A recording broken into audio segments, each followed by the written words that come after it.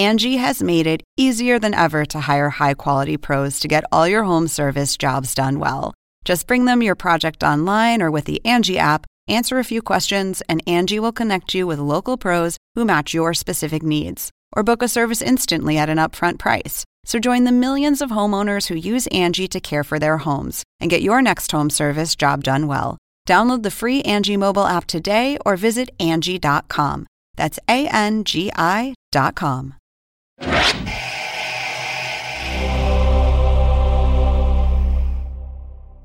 There wasn't a room from the grandest stateroom where his advice was sought to the lowest house where his news played, where he couldn't walk and wasn't comfortable.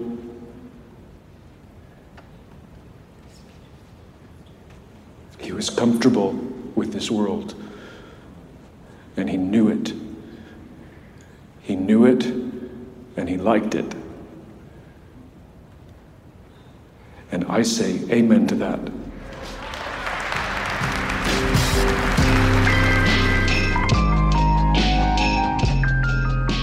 This is HBO's official Succession podcast. I'm Kara Swisher, and this week we recognize the complicated legacy of Logan Roy and the world he has wrought. Glasses, that's smart. You can cry in secret, hide all your emotions, and thus emerge victorious as the winner of the funeral. Well, the thing about your dad is that he's lost quite a lot of influence over the past few days. I can do fucking anything. My dad just died.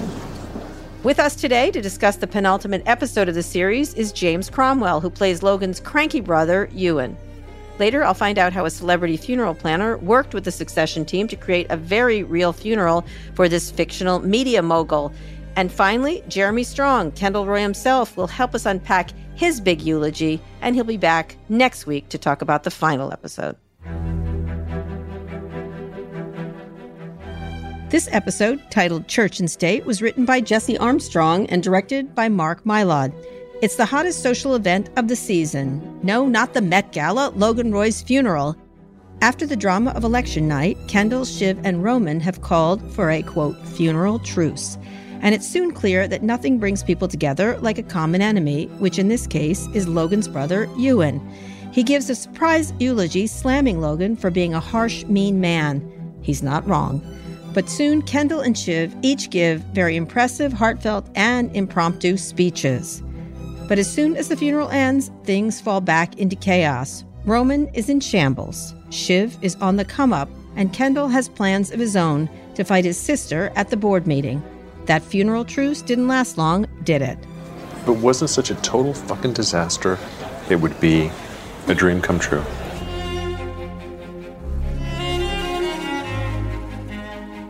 We have so much to discuss about this funeral, and thankfully I have James Cromwell, who plays Ewan Roy, here to talk about Ewan's explosive eulogy. Thanks for joining us, James. I'm thrilled to talk to you about this episode. Well, I'm thrilled to talk about it.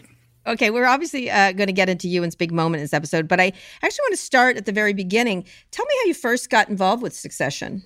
Oh, the regular process. They made an offer, and I didn't know the show. Hadn't read anything about it. I thought it was incredible, beautifully written, intriguing. Part was fine. I had a quibble. Mm-hmm. What was your quibble? One of my least favorite things is a situation comedy gag in which a character with supposedly some ethic says, I wouldn't do that for $10,000. And somebody says, how about $1 million? And they go, I wouldn't do it for how much? Suddenly they express interest. In other words, all morals, all ethics are for sale. Mm-hmm. Everything is commodified. And in the show, there was a mention that I had served 2 tours in Vietnam. And I just said, look, I have a thing about Vietnam because I didn't go. Was one of the guys who got out because I was lucky.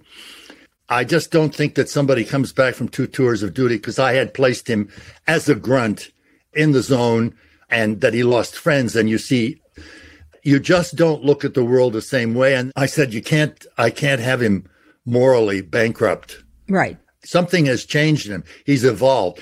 And Jesse, I think, probably tried to tell me what the show was about. And I, of course, was not listening. I had my opinion about who this guy was, and I insisted volubly. Mm-hmm. And after about an hour, he acquiesced. He just said, Okay, we can do that.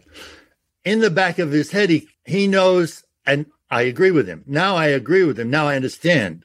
Actually, you don't get away with having $100 million in the bank account and a 100-acre ranch somewhere, wherever he is, and live the lifestyle that they live without incurring a cost. And those people who are responsible for that consequence have to take that responsibility. Right. So let's dig into Logan's funeral in that room. You have all these extras running around, and basically every character from the show is back. Tell me first about the energy on the set. You know, the whole setup was incredible. The secrecy that I couldn't discuss it with anybody. I'm feeling the effects of long COVID. I memorized this thing. I can do it, but 2 minutes later, I can't tell you what the first word is. I'm thinking, oh, geez, I won't make it. They're going to fire me because I can't get through this speech. Everybody's coming up to me in the makeup room saying, oh, what a great speech. I can't wait to see what you're going to do with the speech. And I knew in the back of my head, I am going to do absolutely nothing because I can't hold this. And I got to the set. Now, the way it was set up, Mark, there are now 600 people, at least.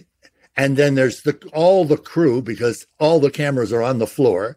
And he says, okay, what we're going to do is we're going to run it once. And then we're going to do this for the entire day. And there will be no cuts. Oh, wow. I thought, oh, my God in hell. There's no escape. So we rehearsed it. I couldn't get a word out.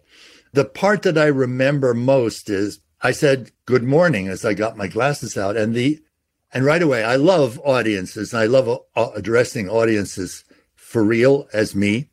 So I felt very comfortable to begin with. And then when we were doing the take, the first one was effortless. It went like magic. I hardly I had the whole speech written out myself, which I was carrying. And then at the end of that, I was just gobsmacked. I couldn't believe that I had just done that entire speech, which that morning I couldn't remember a word of. And then Mark said, can we do it again? I said, yeah, sure, I guess so. And so I did it again, and I also delivered the speech. Then he said, okay, Jamie, listen, it's great, it's wonderful. We're going to cut in and out because we're going to be covering the coverage on the other characters. So you don't have to do the whole speech. At that moment, I completely forgot the speech in its entirety and could hardly come up with a word. Wow. I frumpered around, but it didn't matter because I'm not on camera. Right. So let's listen to a second of that because you're very insistent on giving this eulogy and getting up there. Let's listen to that. Don't do it. You're making a scene. I'm not making a scene, Greg. You are. Hi, I think maybe you're not on for today. Thank you. I'm going to speak. Gramps, can The fuck, Greg? what do you want me to do? I'm gonna take his legs out. Thanks. Good morning. It's okay, just sit down. Shut up. It's not your fault. Don't just shut up.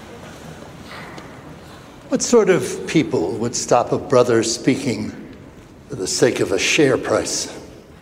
Well, that's an interesting opening. Why was it so important for you and to speak at Logan's funeral? Because no one else was going to tell the truth. It was the opportunity to say the things that I never got a chance to say, that I could articulate them. And I could say to him, yes, of course, he's your father. Yes, he is my brother. Yes, we loved him, even though he didn't accept our love always the way, with a very open and generous heart. But you people, there are 600 people who are the movers and shakers in a world that is falling to pieces. And I want to say to them, what he wrought was havoc. And the havoc is coming. And it's coming because of the things that you do and don't do. I got the chance to say it. I was speaking to them. I wasn't making a justification or a condemnation of Logan. I was saying, you all people are still here on this planet. Make a fucking difference. Do something. I'm going to have you do all the eulogies of all the bad people, and I know a lot. I'll call you. Great, good. Yeah, they starts off with a story about Ewan and Logan as kids coming over to Canada during the war. He paints a vivid picture of these traumatized boys. And then he later talks about Logan getting sent away, blaming himself for his sister's death. Why does he tell this story? To understand Logan, to understand me, to understand a lot of people of our generation, I had a friend who was bombed out of his house in London 3 times. He came home from school and his house was flat. So they did bomb Dundee. They were sent away. So first of all, they have the trauma of the entirety of the Blitzkrieg. Then they go on a ship. The engines go down and they are left by the rest of the convoy. They are then told that they are not to make a sound, not a whimper, not a question, not a sneeze. So for 3 nights and 2 days, they are silent, a 4-year-old and a 5.5-year-old. That is called trauma. Then they get to Montreal. So they have no friends, they have nothing, and they have a crazy person in their aunt and uncle. So they are extraordinarily traumatized by the time they're 6, 8 years old.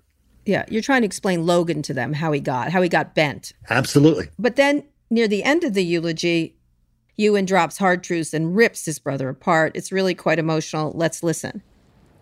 Oh, yes, he gave away a few million of his billions, but he was not a generous man. He was mean, and he made but a mean estimation of the world. And he fed a certain kind of meagerness in men. Perhaps he had to, because he had a meagerness about him. And maybe I do about me too.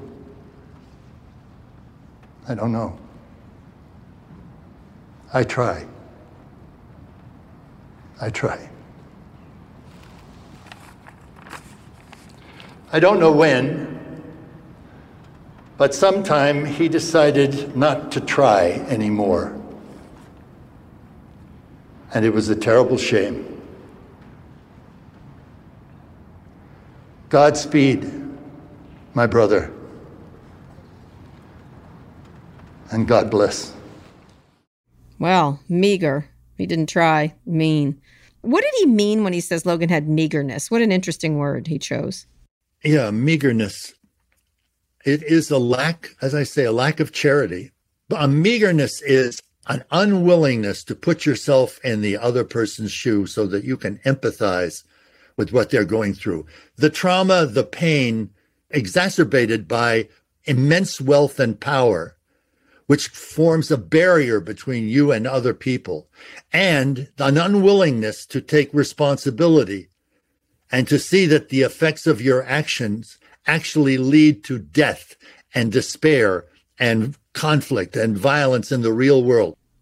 Right, which Logan doesn't seem to care about. And one of the things that it struck me that Ewan said Logan stopped trying because it suggests Logan was different, that he tried to fight this trauma, he tried to be better. What did he stop trying to do or be? Do you know anything about the Murdochs? I've met him many times. I've met with him many, many times. Great. So if you know then how he begins, his father has a newspaper. They're very well to do. It's a newspaper in, I guess, Melbourne. And then so he goes into the newspaper business. And of course, it's very Australian. It's very rough and tumble. You get into a disagreement, you get into a punch up. It's bare knuckle. And all's fair in love and war, and they're tough people. And he amasses the beginnings of an empire, which gives him a platform, which he takes then to England, which is, of course, suffering the loss of its empire. And he starts buying up their paper and using exactly the same techniques that he used in Australia. Now, once you do that and you see, I basically can kick the shit out of any of these people, so I don't have to worry about any of them. Fuck them. They think I'm a rube from Australia. I'll show them. I'll take over their best papers. I'll make them profitable, etc. That's the point. Not caring anything about anything that you do because you are above the law. You are above ethical concerns. The morality is your own. Right. And so do you think in this case, this is what Ewan thinks Logan has become and that he didn't become like that, even though he's benefiting from Logan's rapacious nature? If you watch what happens between Greg and me in every instance, it's this guy who's obviously driven. His morals are on tenterhooks. He just wants to pursue this because he doesn't know, and he will take anything. He will eat as much shit as Tom wants to pile on him.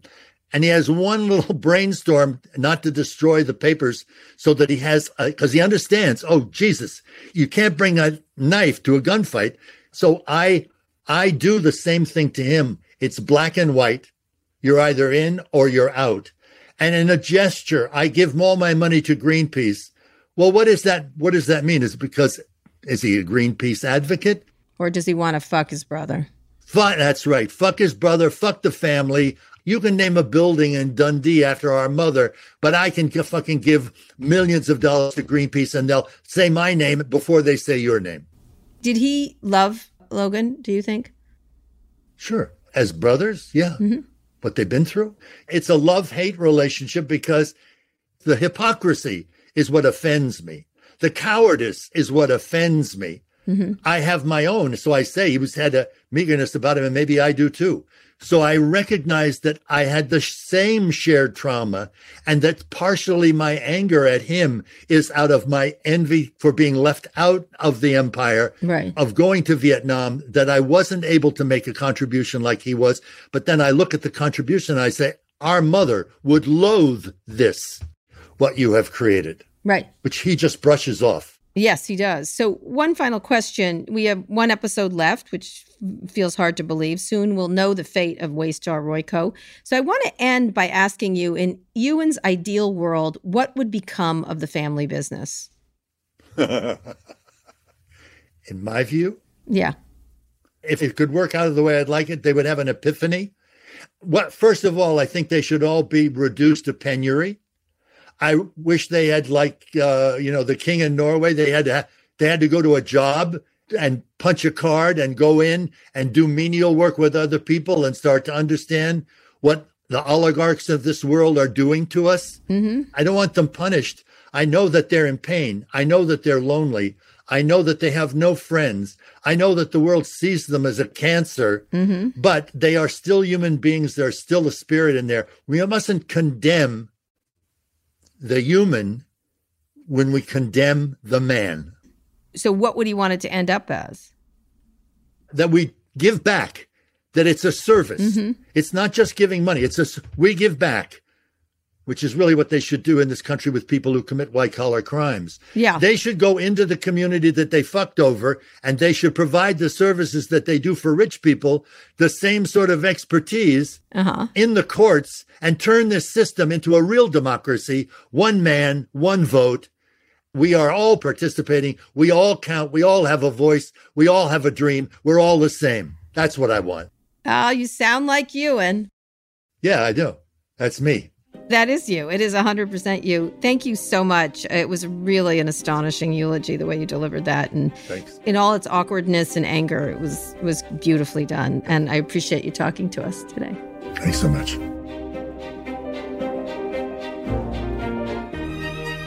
Now it's time to get into the real world of Succession, and today we're learning just how much work it is to pull off a celebrity funeral.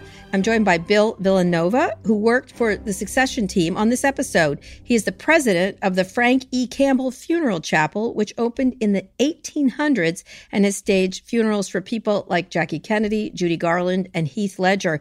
Thanks for coming on the podcast, Bill. Thank you, Kara. Pleasure to be here. So why are the rich or famous people sort of different from everybody else's? What is different about Frankie Campbell compared to others? Well, Frankie Campbell, we're known for having magnificent resources for all families, mm-hmm, whether they're a family of means or whether it's a family that just desires to have an exceptional funeral service. We have resources, whether it be private planes, yachts, staffing. People make decisions their entire life, where they go to college, who they marry, where they live, where they go on vacation. And what's also important is that they also make the decision how they're remembered. If Logan Roy was real, I feel he would definitely go to you for the funeral. Who on the Succession team did you consult with directly, and what did they want to know about putting together a funeral of this scope? Well, I had the pleasure of, my first conversation was with Mark Mylod, and I guess it was through my conversation, and he had a clear understanding of what we provide here, and he's the one that I guess had the idea for me to be a consultant. They want to know, how do we approach a funeral? What is the dialogue? What are some of the questions that we have for families? How do we handle logistics? How does the procession move through a cemetery? How does the procession move in New York City? Obviously, we overcome obstacles with traffic every day.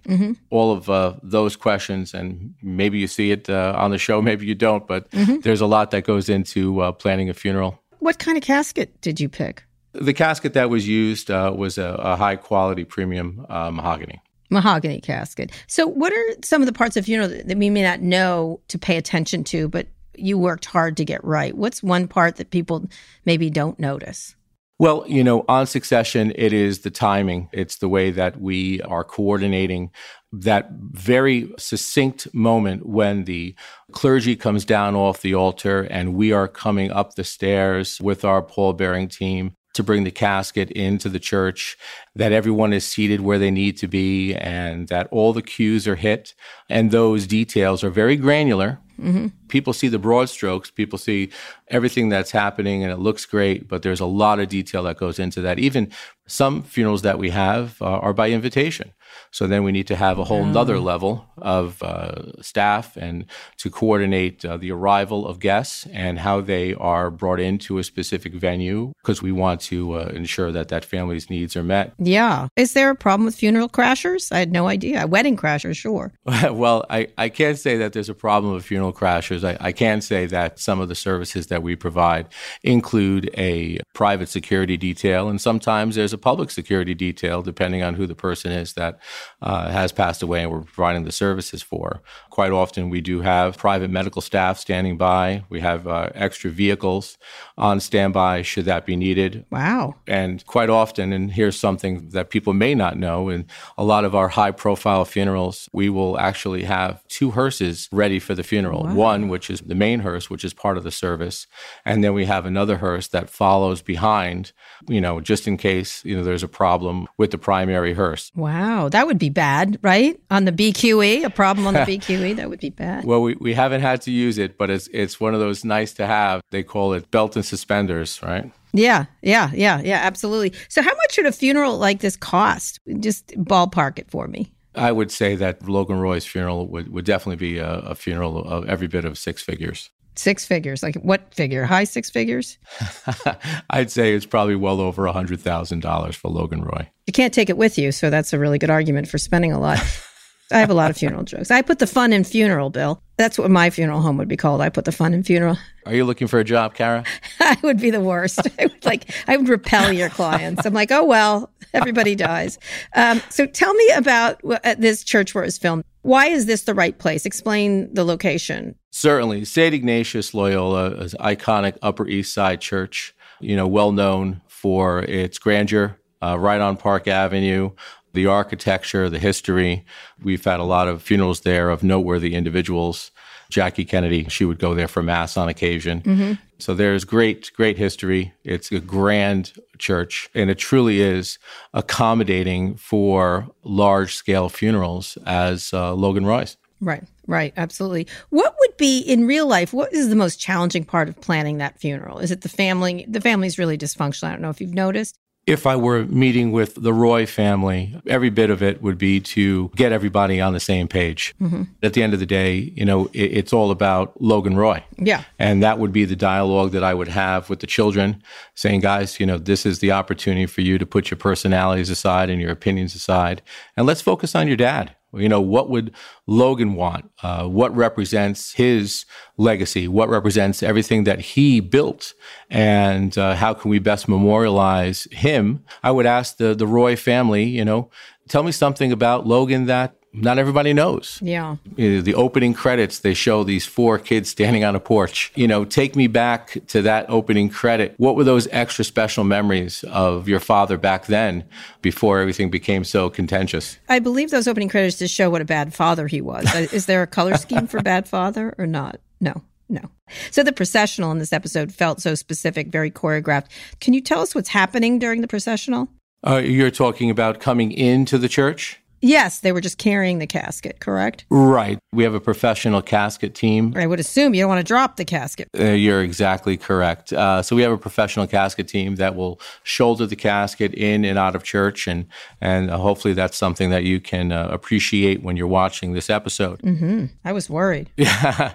And with regards to the casket, as it was escorted from the rear of the church towards the altar, usually that could be members of the family. The members of the family walked behind us. And then there was close friends and colleagues, and obviously Logan's brother escorted the casket to the altar and then was seated with the family. Right. You don't want Connor Roy carrying it. Any of those Roys could not carry that casket, would be my guess. Very heavy. Correct. We're not talking about one simple motion. It's choreographed on the shoulders of our casket bearers that provide this service. We are the professionals, and our team are the ones that do this every day. And I think that that's one of the reasons why so many people select Frankie Campbell, the funeral chapel, for their family service. 100% not dropping, right? Something like that, which I think you have to kind of have a 100% record in that regard. That could be a guarantee. I'm curious about the seating arrangements for big funerals like this. We see Carrie getting a front row seat. How do you navigate the politics of where people sit? Well, there's a hierarchy. So we always sit the immediate members of the family closest up front in the first pews, closest to the casket. And that's the realism that I was hoping to deliver for Mark and for Jesse Armstrong, that when people are looking at this funeral, they can say, oh, well, that was done properly. Right. This was done this way for a specific reason. And by showing that, it was not only good for the production, but it was also good for funeral service in general, that people are seeing this done correctly. So did you like how Logan's earlier wife got Logan's current wife to let the mistresses sit with him? That was kind of nice. Yeah, I guess so. I bet you've encountered that before, would be my guess. And you don't have to say anything, Bill. You're very discreet, but I suspect you've had that before. Thank you. I was going to ask about the mausoleum, $5 million. Is that a good deal? Considering the one that was used for the cemetery scene, the answer is yes. Yes, really. It's never just about it's not just the mausoleum. It's about the property that surrounds it. And the mausoleum that was used is really just, it's magnificent. Is someone in there? Is it used? No. No, good, phew. That definitely would not have been an option. No, that would be tasteless, wouldn't it? Yeah, the mausoleum was something. My grandmother wanted not to be buried. She said, if you throw dirt on my face, I'll haunt you the rest of your life. And I hope that you listen to her wishes. I do not want to be haunted by my grandmother, trust me. Let me ask you, actually, I do have a final question. What kind of funeral do you want? You know what? That is a great question. So what I'd like to do, I would love to have, and I've started to prepare some of this, I would love to have a very traditional funeral and have the ability to have people, experience a funeral just like Logan Roy's, not as large, obviously, because I'm not a noteworthy individual. But I think it's important for my profession that we continue to share our rites and rituals. And funerals are important. Yeah, it's a moment. You're going to hate mine. I'm going to just disappear, and then people can have a party. That's what I'm doing. No one's going to find me. Well, I can share a thought that I had with you. I would love to leave the church with kind of walk through the vestibule in the rear of the church through the doors, and they close behind me. Yeah. And then I'm placed in a hearse, and by the time everybody leaves the church, the hearse is gone. And nobody knows where I am except for my family and my close friends. Love it. I do too. Love it. Just gone. Yeah. That sounds, and then make them have a party. So they do have fun at a funeral. Anyway, thank you so much, Bill. I really appreciate it. And I cannot wait for your next funeral. I cannot. Thank you. My pleasure.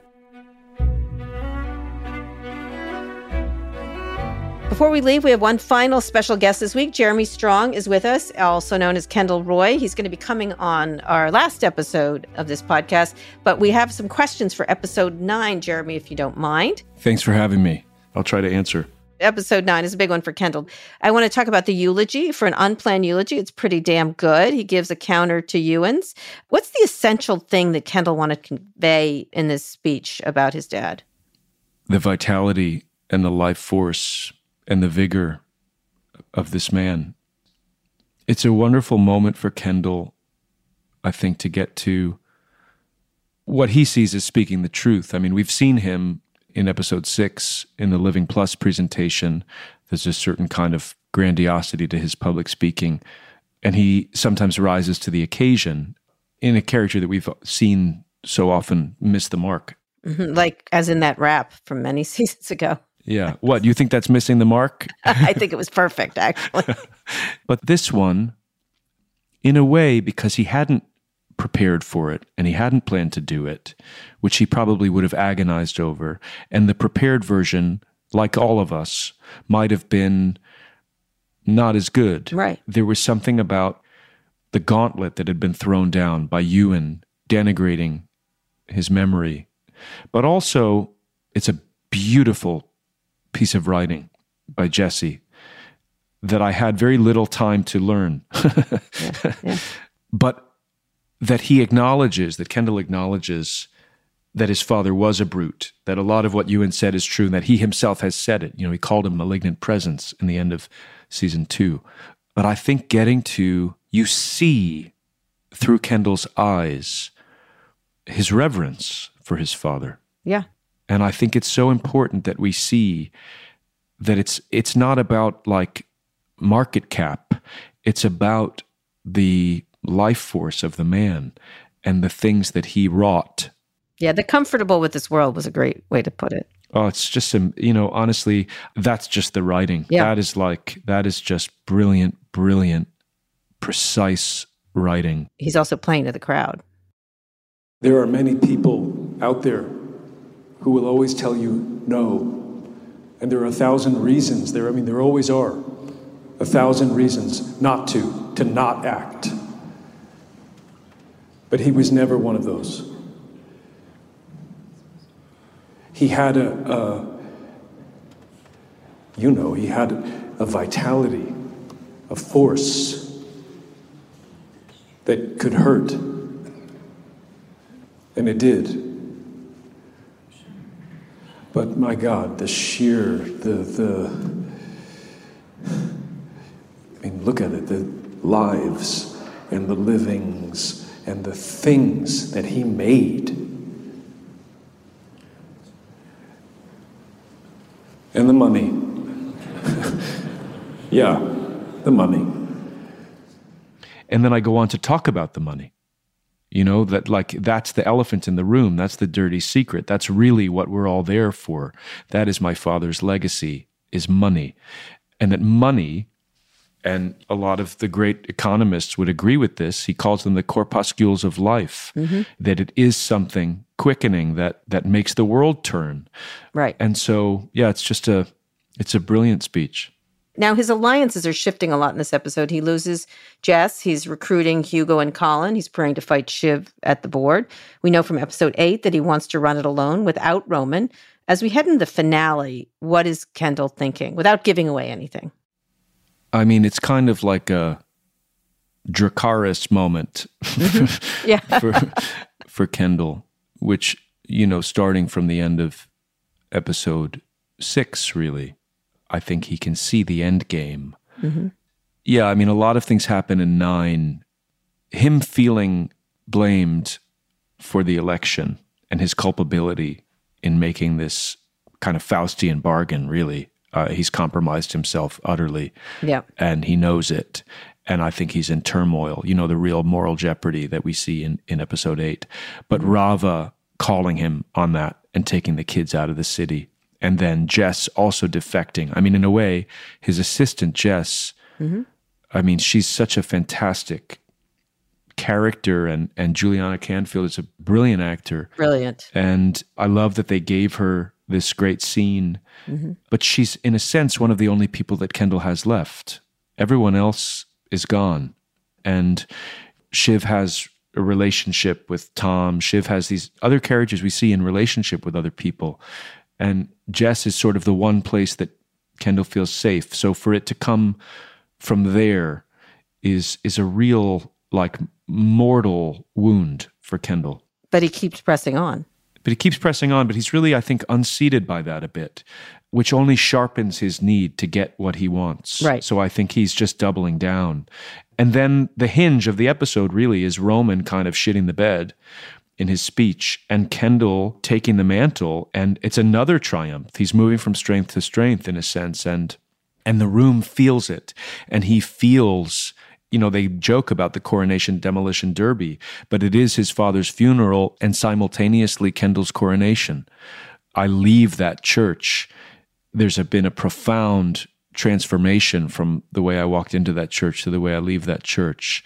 And then the sort of hatching plots with Hugo, there is just a determination in the character. I think more and more we see that he is Logan Roy's son and that Logan is his middle name. And taking Colin as his bodyguard, putting on the armor for sure. Yeah, that's right. We're getting ready to go into battle. So we will see what happens, if he can continue on that path or not. Thank you, Jeremy. I can't wait to talk to you about next week and how it all ends. I really appreciate it. Thanks, Kara. I want to thank my incredible lineup of guests: James Cromwell, Bill Villanova, the funniest funeral director I've ever interviewed, and Jeremy Strong. There's just one episode left, folks. Next week, it's the series finale of Succession. Make sure to subscribe wherever you find your podcasts so you never miss an episode. The official HBO Succession podcast is a production of HBO and Pineapple Street Studios. Our executive producers at Pineapple are Barry Finkel and Gabrielle Lewis. Our producers are Elliot Adler, Ben Goldberg, and Noah Camuso. Our editor is Darby Maloney. Engineering and mixing by Hannes Brown. Production music is courtesy of HBO. Special thanks to Michael Gluckstadt, Kenya Reyes, and Savon Slater at HBO Podcasts. And I am, of course, Kara Swisher. Thanks for listening. We'll be back next week, just one last time. In the meantime, I hope Connor and Willa get a chance to share their unique eulogy with the world. All right, well, it's formally inventive. That's one of the things that we like most about it. Mm-hmm. Okay, well, I think that this eulogy is going to leave us open to legal action.